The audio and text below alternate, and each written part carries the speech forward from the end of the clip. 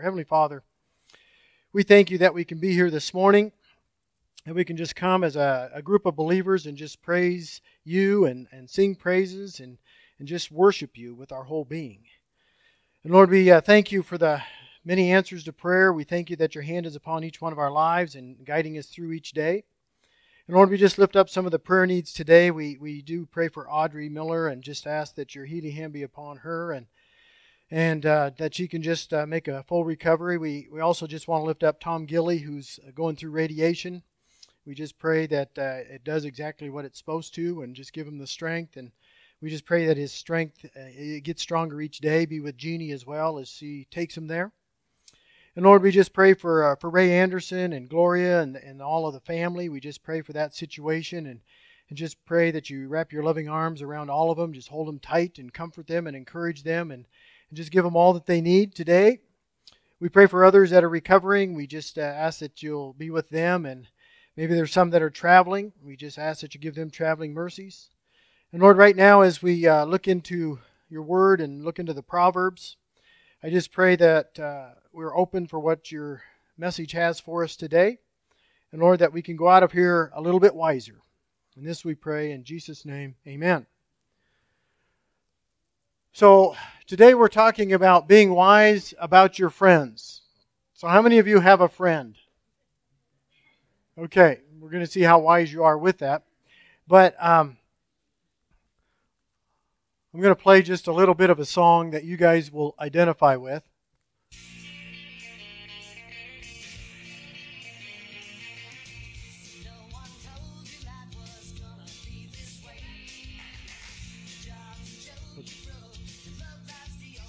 Long tune. Okay. How many recognize the song? What's that to? Friends. Well, how appropriate. Let's talk about friends today. But it was a great song. It's an old program that's now in syndication. They show a lot of reruns. But it was about 6 friends.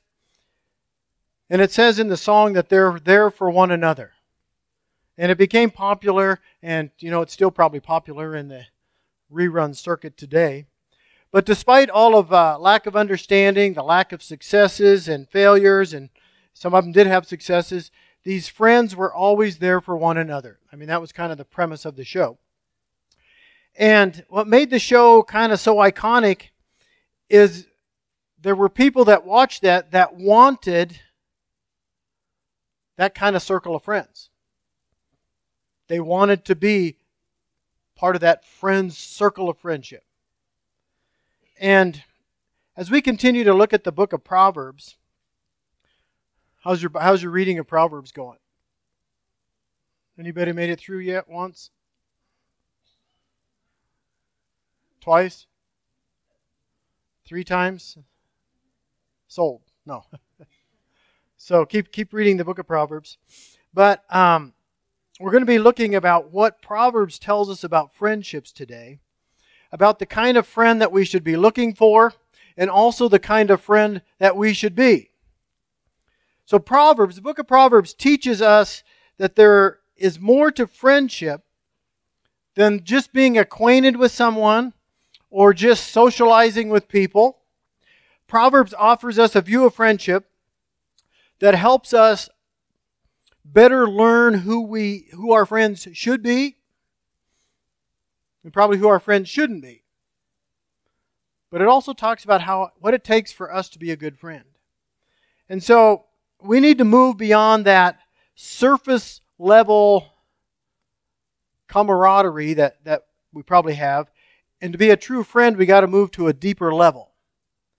And so Solomon said in Proverbs 18:24, he said, "One who has unreliable friends soon comes to ruin, but there is a friend who sticks closer than a brother." So we see here having just mere companionship isn't enough. And it seems like to make it through life, we really need heart-to-heart, inner circle kind of people. And if I were to ask you, we would probably all say that we all have a lot of acquaintances in our lives. And there might even be people in our lives that we might consider friends, but the reality of it is they're probably just acquaintances. They're probably not people that you're going to share your deepest needs and struggles with, but they're basically the people that you just stay on the surface. It's nice we're having weather today. Those kinds of people. So in life, we need people who are going to be there for us when life is not going the way that we hoped it would go. We need people who will be there and do what the Apostle Paul talked about in Romans 12. If you have your Bibles and you turn to Romans 12, in Romans 12:9 it says, "Love must be sincere, hate what is evil, cling to what is good." So you see, as we develop friendships, Paul calls for us to be genuine. Literally, the word genuine means to be unhypocritical. So don't be a phony. Don't be a hypocrite to your friend. Has that ever happened to you? Someone that you maybe thought was your friend, you found out really wasn't? When that happens, it really hurts. So it's important to make sure, as best as we can, that your friends are really your friends, and you are their friend as well. Look at verse 10 of Romans 12. The next verse down, it says, "Be devoted to one another in love, honor one another above yourselves."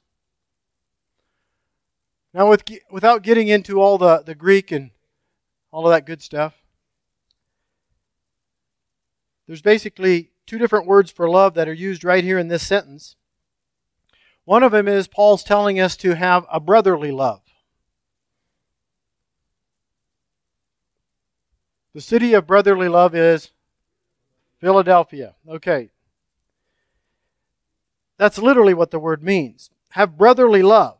But then it starts talking about love one another as if you were family members with a loving tenderness. In a sense, it goes a little bit further to say a parent-child relationship. How a parent and child would have a mutual tenderness and love for one another. That is how we're supposed to love one another. That's part of being a friend and having others be a friend to you. So is it easy to be a friend to somebody? Is it easy to receive from a friend? Let's look at verse 13 of Romans 12. It says, "Share with the Lord's people who are in need. Practice hospitality." Now what that really is saying is we need to participate. In a sense, it's a call to help your friend when they are really in need. Can you contribute something positive to their life when they're in need? I mean, if you have a friend that's in need, you might be able to provide a meal for them. You might be able to cut their grass, give them a ride. You might say, "What can I do to help you?" And you're ready to do it. I think we probably all do a pretty good job with that. You know the Christian way of doing it. I shouldn't say true Christianity. The Christianese way of saying things is you want to be a friend, but you really don't want to help them.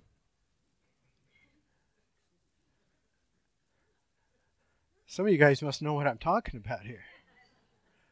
A lot of times we'll just use that great statement, "I'll pray for you." And that's great if we're going to pray for them. But if we're just saying it to get us off the hook, then we need to probably recheck our motive behind it. It's okay to say, "I'll pray for you," but if we say it, we need to really do it. So, a lot of times we don't need to sound so spiritual. We sometimes just need to be active in a person's life. It says here in Scripture to show hospitality. Also, we're opening ourselves up to be welcomed by that friend. It might be an inconvenience to help somebody else out. But I'll tell you what, the joy of being inconvenienced is great. The blessing is great. And especially if they're your friend, You are gladly inconvenienced if it's a friend that you truly love. Because you don't look at it as an inconvenience.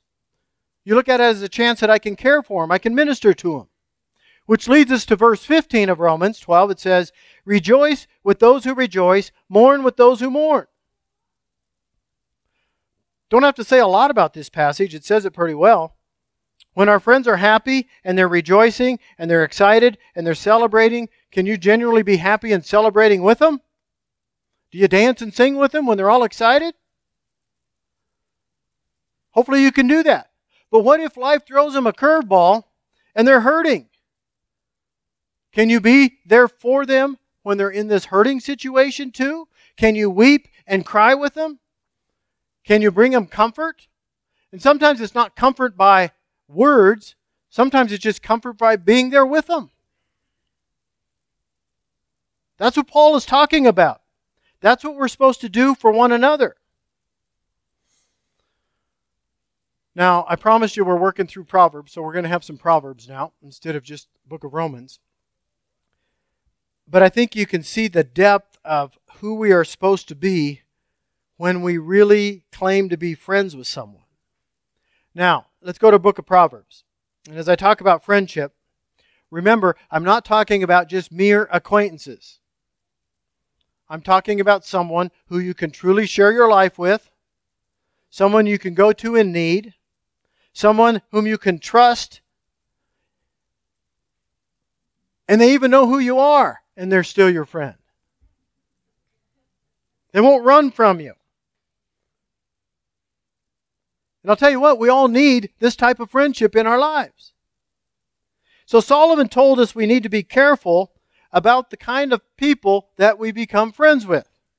If you look at Proverbs 12:26, it says, the righteous choose their friends carefully, but the way of the wicked leads them astray. Have you ever noticed that sometimes you don't choose your friends? They just happen? You know? And a lot of times that's kind of the usual way sometimes friendship works. You happen to meet somebody, whether at school or work or something, and sometimes you just become lifelong friends. Today it's kind of scary. Because you can click on the internet and supposedly be friends, right? And you might not know them too well. But generally you want to meet somebody. You meet somebody on the job or whatever, you have some kinds of the same interests, you become friends.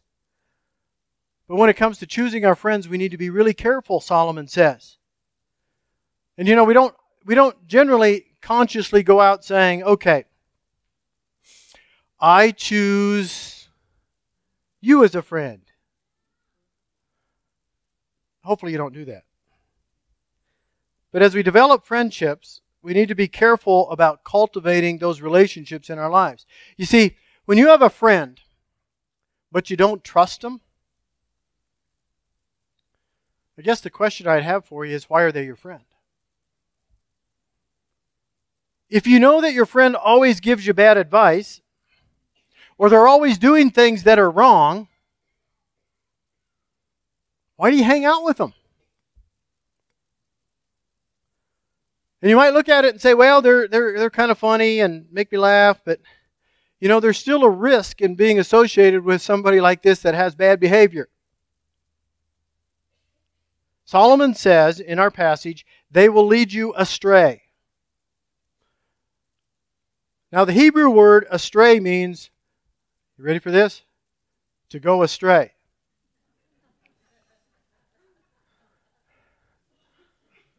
But it also means to deceive, to make, to err, to seduce. And we never see the word astray used in a good way.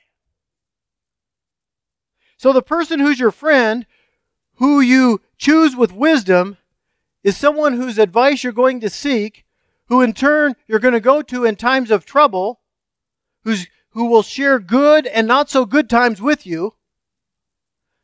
The person you're going to learn from.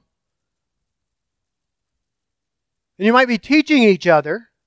So when you choose a friend or find a friend, I think you need to evaluate it. It's kind of like choosing a spouse. But you want your friend to be faithful, to be there, to be a good listener, to give good advice, to be an encourager, and to genuinely care for you, to care for what's best for you. Solomon adds in Proverbs 17:17, he says, "A friend loves at all times, and a brother is born for adversity." So think of the people in your life that you call your closest friends.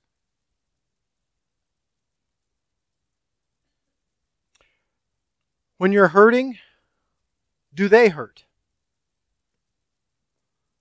Or do they rejoice?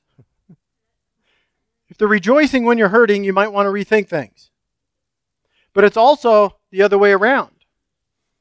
When they're hurting, are you hurting? Or are you the one rejoicing? Now, obviously, if they're rejoicing when you're hurting, they're probably not your friend. But I think we got to ask ourselves, am I the kind of person that people could turn to in times of trouble and realize that I genuinely care for them? Because isn't that really the measure of a friend? That a friend is there for you. They love you at all times, even when you've messed up. They cry with you. They might even give you a hug. They might have to hold you if you're weak. And sometimes a good friend knows when to keep their mouth shut and just be with you. That's the measure of a friend. They love you at all times, no matter what's going on. And so how many times have we experienced or known others who have experienced friends that have walked away from them during times of trouble? The very time we needed a friend to be there. And it hurts. Let's go over to the book of Job. Job 6:14 says, "Anyone who withholds kindness from a friend forsakes the fear of the Almighty." Now I'm going to read a little paragraph from Matthew Henry, who was a commentator from many, many years ago. Almost about the same time as Myron is old. I don't know. Might even be a little right there. But here's what Matthew Henry says, and I love how he comments on this passage. He paraphrases this passage and he says, "To him that is afflicted, and who is wasting and melting under his affliction, pity should be shown from his friend, and he that does not show that pity forsakes the fear of the Almighty." So if you think about that, when your friend is in need, or when you're in need, is your friend there for you, or are you there for your friend? Job tells us that if we withhold kindness and compassion, and we withhold care from our friend, it's the same result as not having reverence for God. I mean, think about it. That's a pretty powerful statement. Go over to Proverbs 22. So we do Bible drills today too. So, Proverbs 22 verses 24 and 25 says, "Do not make friends with hot-tempered people. Do not associate with one easily angered, or you may learn their ways and get yourself ensnared." That's another verse that's pretty straightforward. You ever been in public with somebody who loses their temper that you're with? And they start doing a lot of embarrassing things? And so you're just kind of like, okay, I think I left something in the car.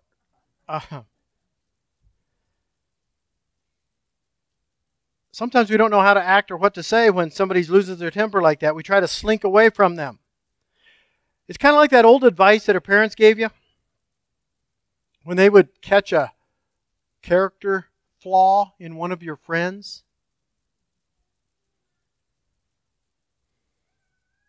Listen to their wisdom. Sometimes they're pretty wise. But there are times when we misread a situation. And that's where we have to seek wisdom from God.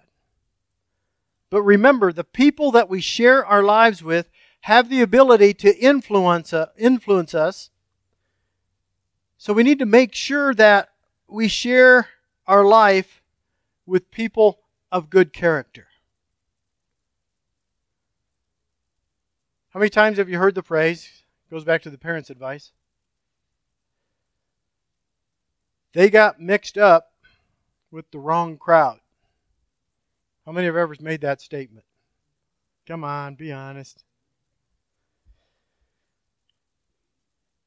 And think about it. It happens too many times. And like it or not, we're kind of like chameleons. Not the ones in Florida that freeze when it gets cold. But we tend to act like the people we associate with. And sooner or later, we tend to take on their values too. And in the book of 1 Corinthians, Paul warns us, he says, do not be misled. Bad company corrupts good character. So whoever you become close to, whoever you bring into your inner circle to really share your whole being with, they're going to have an influence on your life. And so you need to seek out and remain friends with those people who are going to want the best for you. Now I got a couple of the comments. In Proverbs 27:17, Solomon says, as iron sharpens iron, so one person sharpens another. A good friend's going to sharpen you up a little bit. They're going to pour themselves into your life, and they're going to hopefully help you do what is right.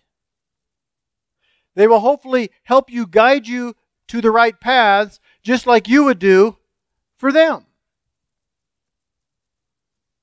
Which means a good friend sometimes will correct you. Sometimes they will praise you. But that's what good friends do. And that's what we should be doing for our friends as well. And one more thing, Solomon says in Proverbs 13:20, he says, walk with the wise and become wise, for a companion of fools suffers harm. Another very self-explanatory verse. But I hope all of this helps us seek friendships and develop friendships that will demonstrate who Jesus is in our life. Because ultimately, we have a testimony out there. And I trust that the people that we're with and the influence that we have on people that don't know Christ come as a result of being a good example too. But our ultimate hope is that our friendship will demonstrate Jesus in all parts of our lives. Because we need to be able to proclaim Jesus in the way that we relate to our friends. And I would say it spills over that we should be an influence to the people that are acquaintances in our lives that maybe we don't know too well. But I think the first thing that we have to do is to let them realize Jesus is my life. And He's the center of my life. And so, here's my advice to you. You ready? Be a friend and show the world Jesus. Well, that's not hard to do, is it? Be a friend and show the world Jesus. Let's pray. Heavenly Father, we thank You for this study of Proverbs, and sometimes we don't look at friendship other than just acquaintances, or we don't realize the influence that we might have on other people or that they might have on us. But Lord, I just pray right now that each of us can really do some searching with the people in our circles. That, Lord, that we have the people that will have our best interests in our inner circle. We will have the people that will prompt us to grow in our Christian walk. And Lord, I just pray that we can be an influence to the people around us, the ones that do not know You. And Lord, I thank You that You give us good people in our lives, good Christian friends to help us all grow. And Lord, I just pray that we can share Your love and mercy with all the people around us. And this we pray in Jesus' name. Amen.